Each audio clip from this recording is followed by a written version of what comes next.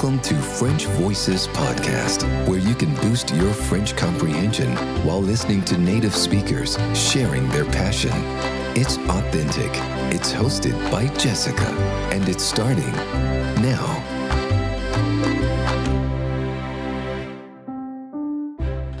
Bonjour, welcome to my podcast. This is a French Voices podcast. This is episode 51, and this is the second part of the conversation with Pierre-Marie Dupré, who loves theater so much. He's breathing theater, he's living theater, and compares it to his nicotine.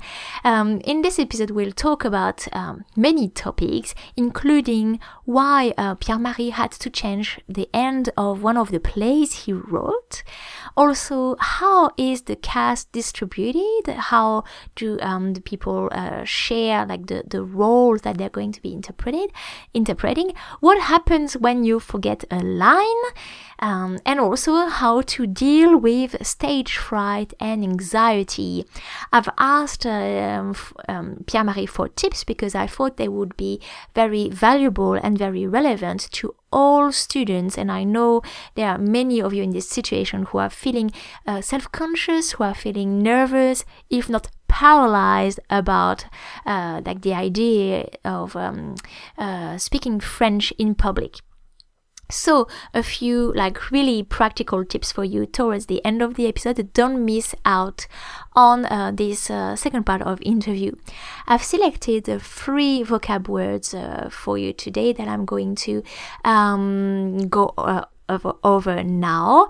Don't forget that the full transcript is available if you need extra support, and there's also a vocab list that I've created with words that are relevant to today's topic, to the episode's topic. So it's all available in the show notes, and also in the PDF notes. I will talk about them at the end of this episode. So stay tuned. Now to the vocab.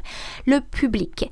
Public, so can be the adjective, public, but here as a noun, le public is the audience in a room or for a show, le public.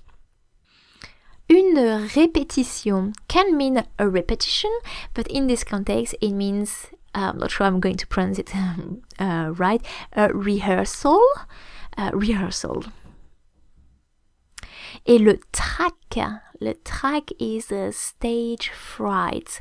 Le trac is a type of fear, un type de peur, une peur spécifique avant de monter sur scène. La scène is the stage, so before you go on stage, you have le trac.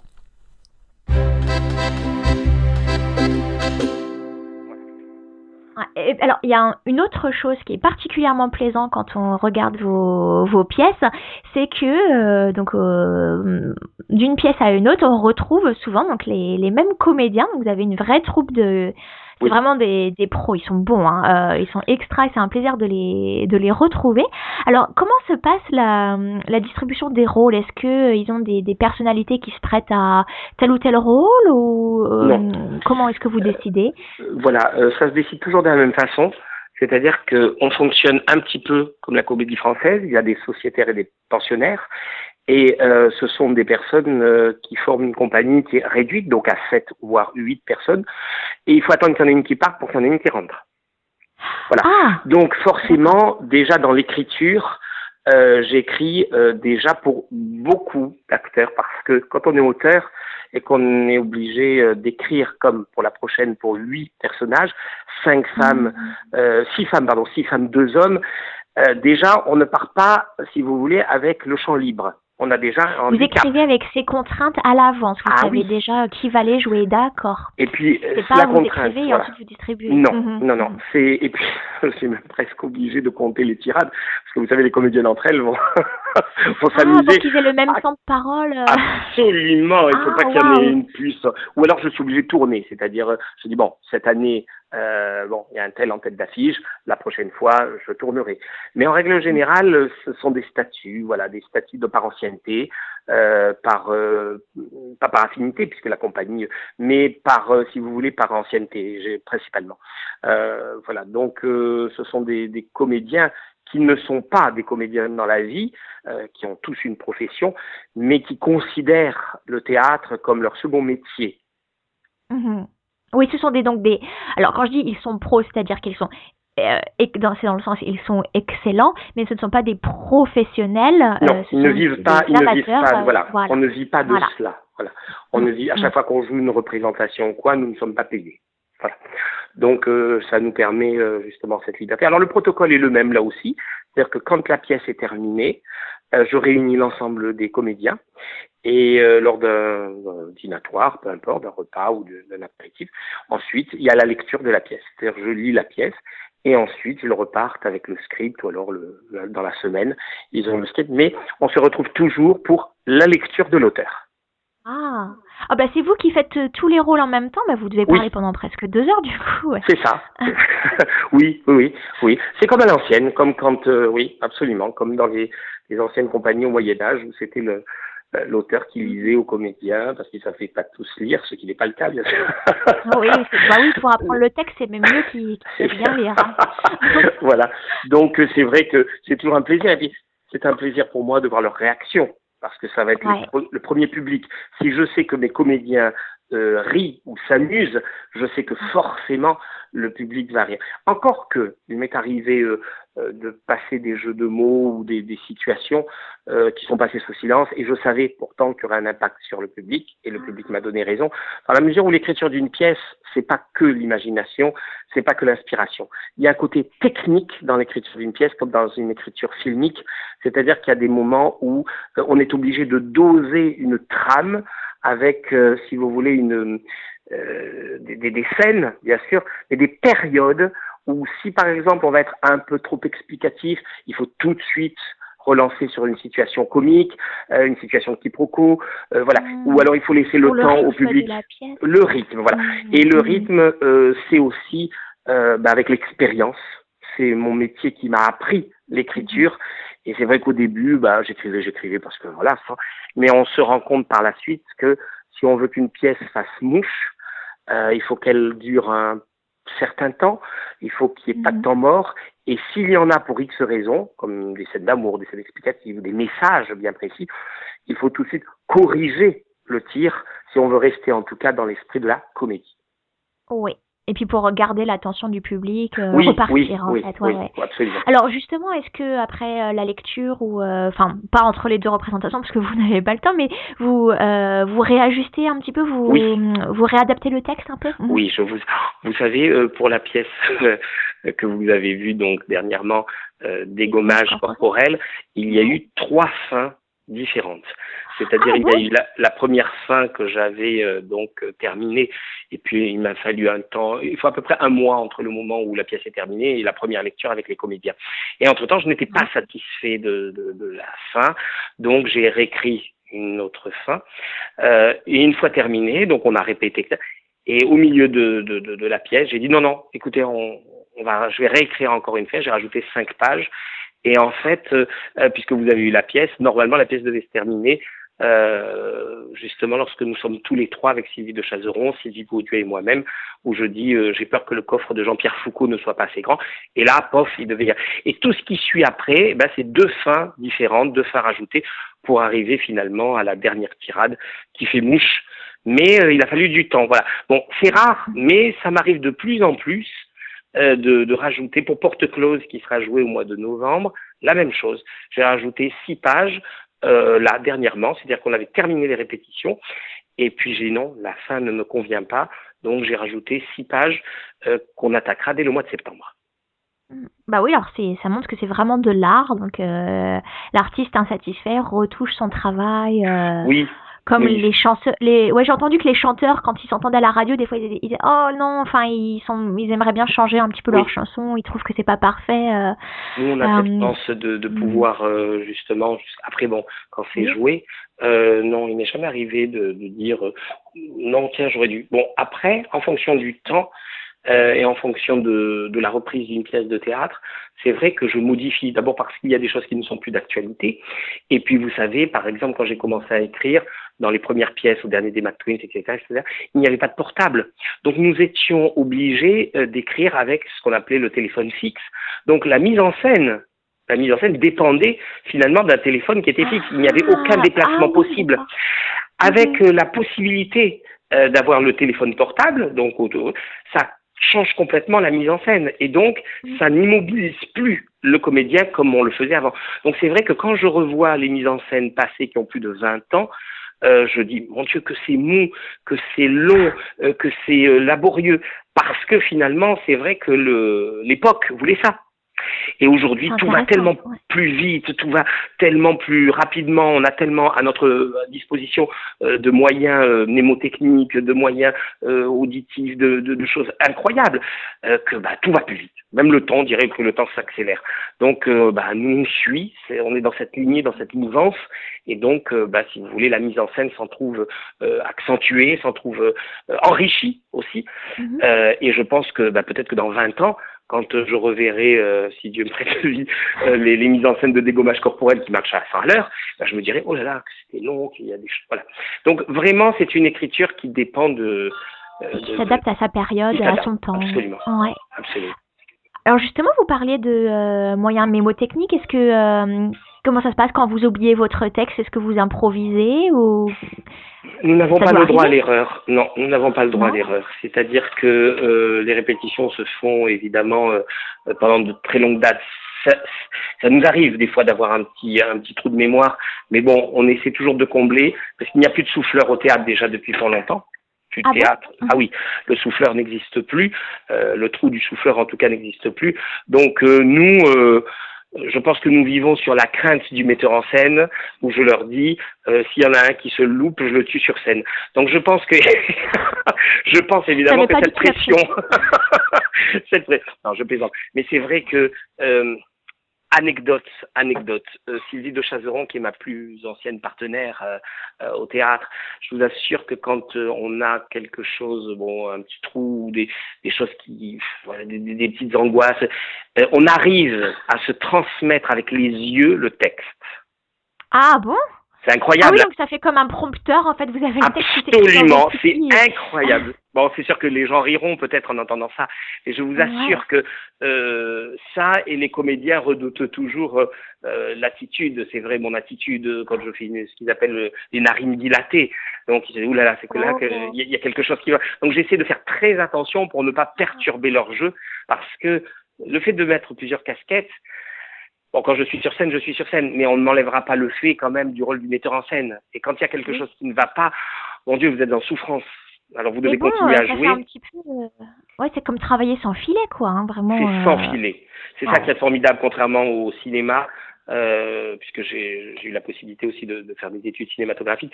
On n'a pas, bon, c'est autre chose, hein, attention, mais on n'a pas du tout le même ressenti quand on fait un film que quand on fait une pièce de théâtre.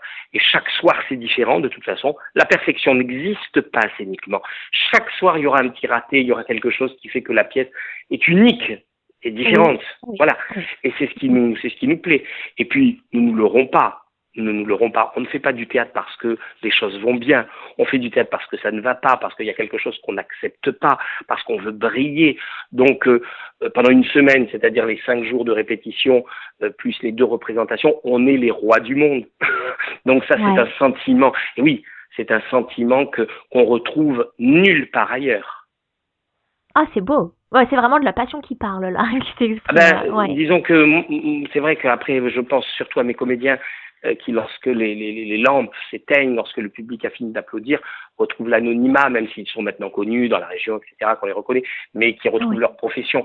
Moi, j'ai cette possibilité de me dire, bon, c'est pas grave, c'est fini, mais ça y est, je recommence quelque chose d'autre, et de rester dans le bain, vous voyez, et puis dans l'enseignement aussi, puisque quand j'enseigne à mes élèves l'art dramatique, c'est à chaque fois du théâtre pour moi, tous les soirs, donc mais vous imaginez pour un comédien qui doit attendre, donc qui joue 2 fois dans l'année, qui doit attendre tout ce temps, et ça devient une drogue. Voilà, ça devient une drogue. Oui, j'allais dire, vous êtes accro. J'ai l'impression que le théâtre, en vous entendant parler, c'est votre nicotine en fait.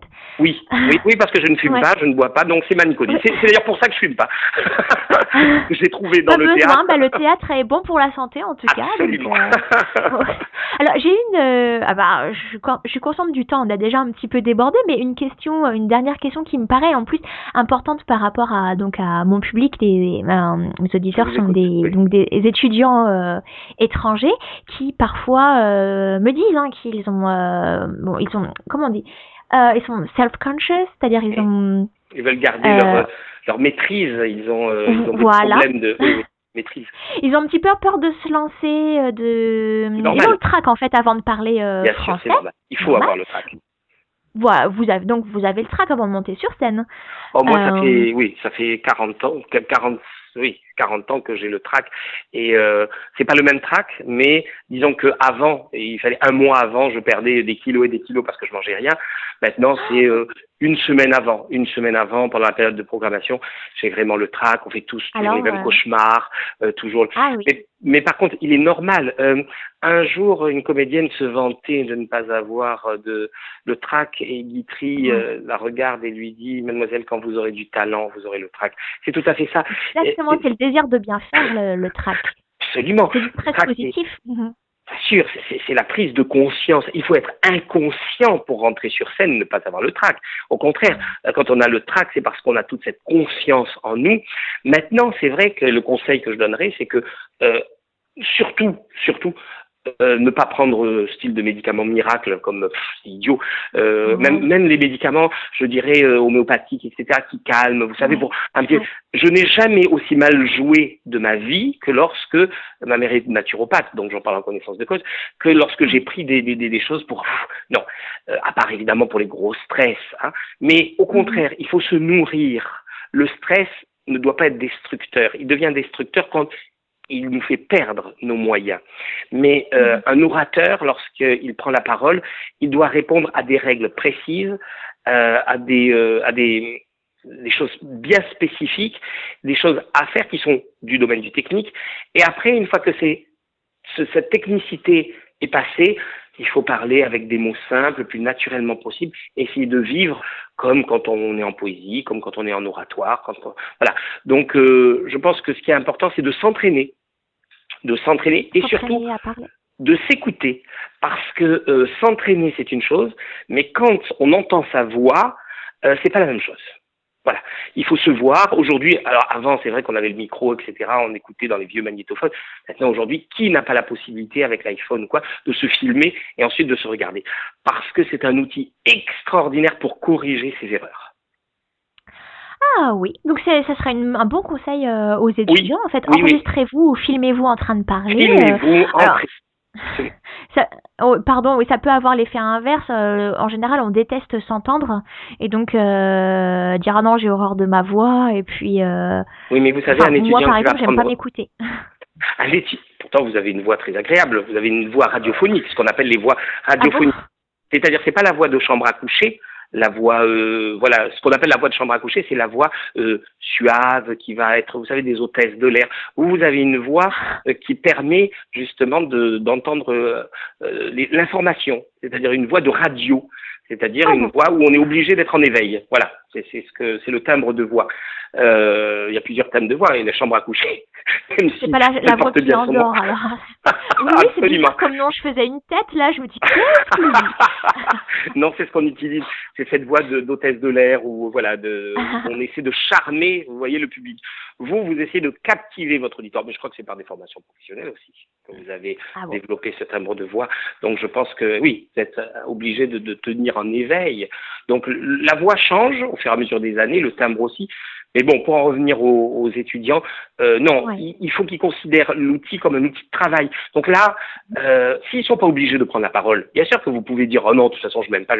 Mais attendez, si vous êtes obligé de franchir le pas, au contraire, vous allez vous en servir comme un outil. Et un outil, c'est toujours un outil de travail. Voilà, qu'il soit positif ou négatif, ça reste quand même un outil. Voilà. Et puis, bien sûr, on ne prend jamais la parole si auparavant, on n'a pas pris la parole devant un auditoire restreint ou un petit auditoire. Mais quand on doit prendre la parole, il faut s'entraîner devant un petit auditoire. Bon, alors commencez donc à vous écouter et à vous filmer à la maison, puis dans un cercle restreint, et ensuite vous pourrez parler devant un stade complet. Voilà. Encore que vous savez, Jessica, le fait de parler devant un stade, je dirais que je préfère jouer devant une salle de 500 ou 600 spectateurs que devant une salle de 80 personnes. Je vous assure que c'est au plus il y a de monde, au mieux c'est pour nous. Donc c'est pour ça, il ne faut absolument. Et oui, mais vous avez l'impression qu'on porte toujours un jugement quand on a peu de monde dans une salle. Bon, c'est la même chose pour l'auditoire. C'est vrai que bon, quand on a 3 ou 4 personnes. C'est aussi stressant que peut-être 20 ou 30 personnes quand on n'a jamais pris la parole. Oui, ça fait plus peur, en effet. Voilà.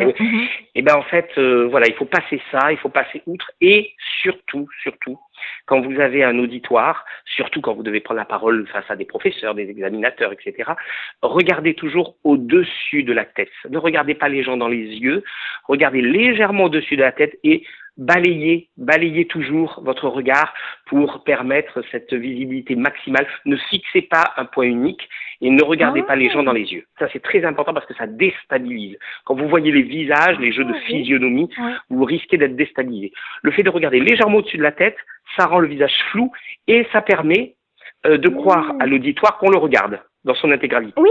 Mais c'est une bonne idée parce que effectivement dans les yeux ça peut rendre nerveux. Moi, comme j'ai été examinatrice dans des oraux d'examen, je n'aime pas du tout quand les étudiants regardent la table ou regardent les genoux. Mais alors donc essayez de viser plus haut. Mais c'est un bon message pour finir. Ouais. C'est ce que je donne toujours. Et puis le trac il disparaît rapidement en plus. Le trac ne doit durer que les 5 premières minutes. Ensuite, il va disparaître, sinon ça devient un stress, ça se transforme en stress et le stress est destructeur. Et après, c'est du plaisir. Sauf quand on voit vos narines dilatées, donc ça veut dire qu'on a fait une bêtise sur ça.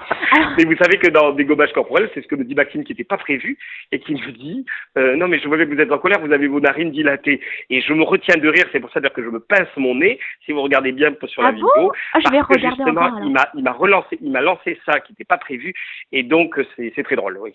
Des fois il me lance des petits messages comme ça, c'était drôle. Ah, c'est excellent. Voilà, ça c'est anecdotique. Alors, on va laisser les auditeurs ici parce qu'on a débordé un petit peu sur le temps, mais on a fini avec des précieux conseils pour aider à surmonter son stress, donc de s'exprimer donc en français ou devant une audience, un auditoire en tout cas. Oui. Donc, c'était un parfait message pour finir cette interview. Avec donc, plaisir. Je vous remercie de tout cœur Pierre-Marie, et puis je mettrai le lien donc sur le site internet, sur les show notes de l'épisode, vers votre chaîne YouTube, et j'invite vraiment les étudiants de niveau avancé, parce que c'est pas encore sous-titré à bon entendeur, d'aller découvrir vos pièces qui sont vraiment désopilantes et très bien jouées. Je vous remercie. Je vous remercie. Au revoir, à bientôt. À bientôt, Patricia. After I hit the stop button for the recording, Pierre-Marie and I kept on talking, and I was telling him that when I contacted him, he was not available straight away to do the recording because he was going to have he was having a performance coming up. So I said, yeah, no problem. We'll talk later. I will contact you again. Blah blah blah. And then I didn't know actually how to end my message, so I just wished him to enjoy the time he was going to spend on stage. And so after the recording on the interview, I told him, I was a little bit I didn't know how to say properly, because I think that if you say bonne chance, good luck, for in the world of theater, that's actually attracted bad luck. By superstition, you must not say it, and it seems to me that you need to say merde, so basically. But I didn't know you and I didn't want to be offending, so I didn't dare writing it. So should I have done so, and what was the proper way of wishing you good luck for your play? So it made Pierre-Marie laugh, and he said, yes, indeed, we say merde, like before a performance. And I thought it was a pity that I had stopped the recording at this time, because that was very interesting. And he shared with me where this merde expression comes from. It's actually in the old times, people were going to the theater not by car, but by horse, like using horse-drawn carriages. So if there was, so the more poop there was outside the theater, the more it meant that there were a lot of, like that the audience would be big, that there were a lot of people coming to see the play. So that is the origin of that expression. I thought it was funny, so I wanted to share with you.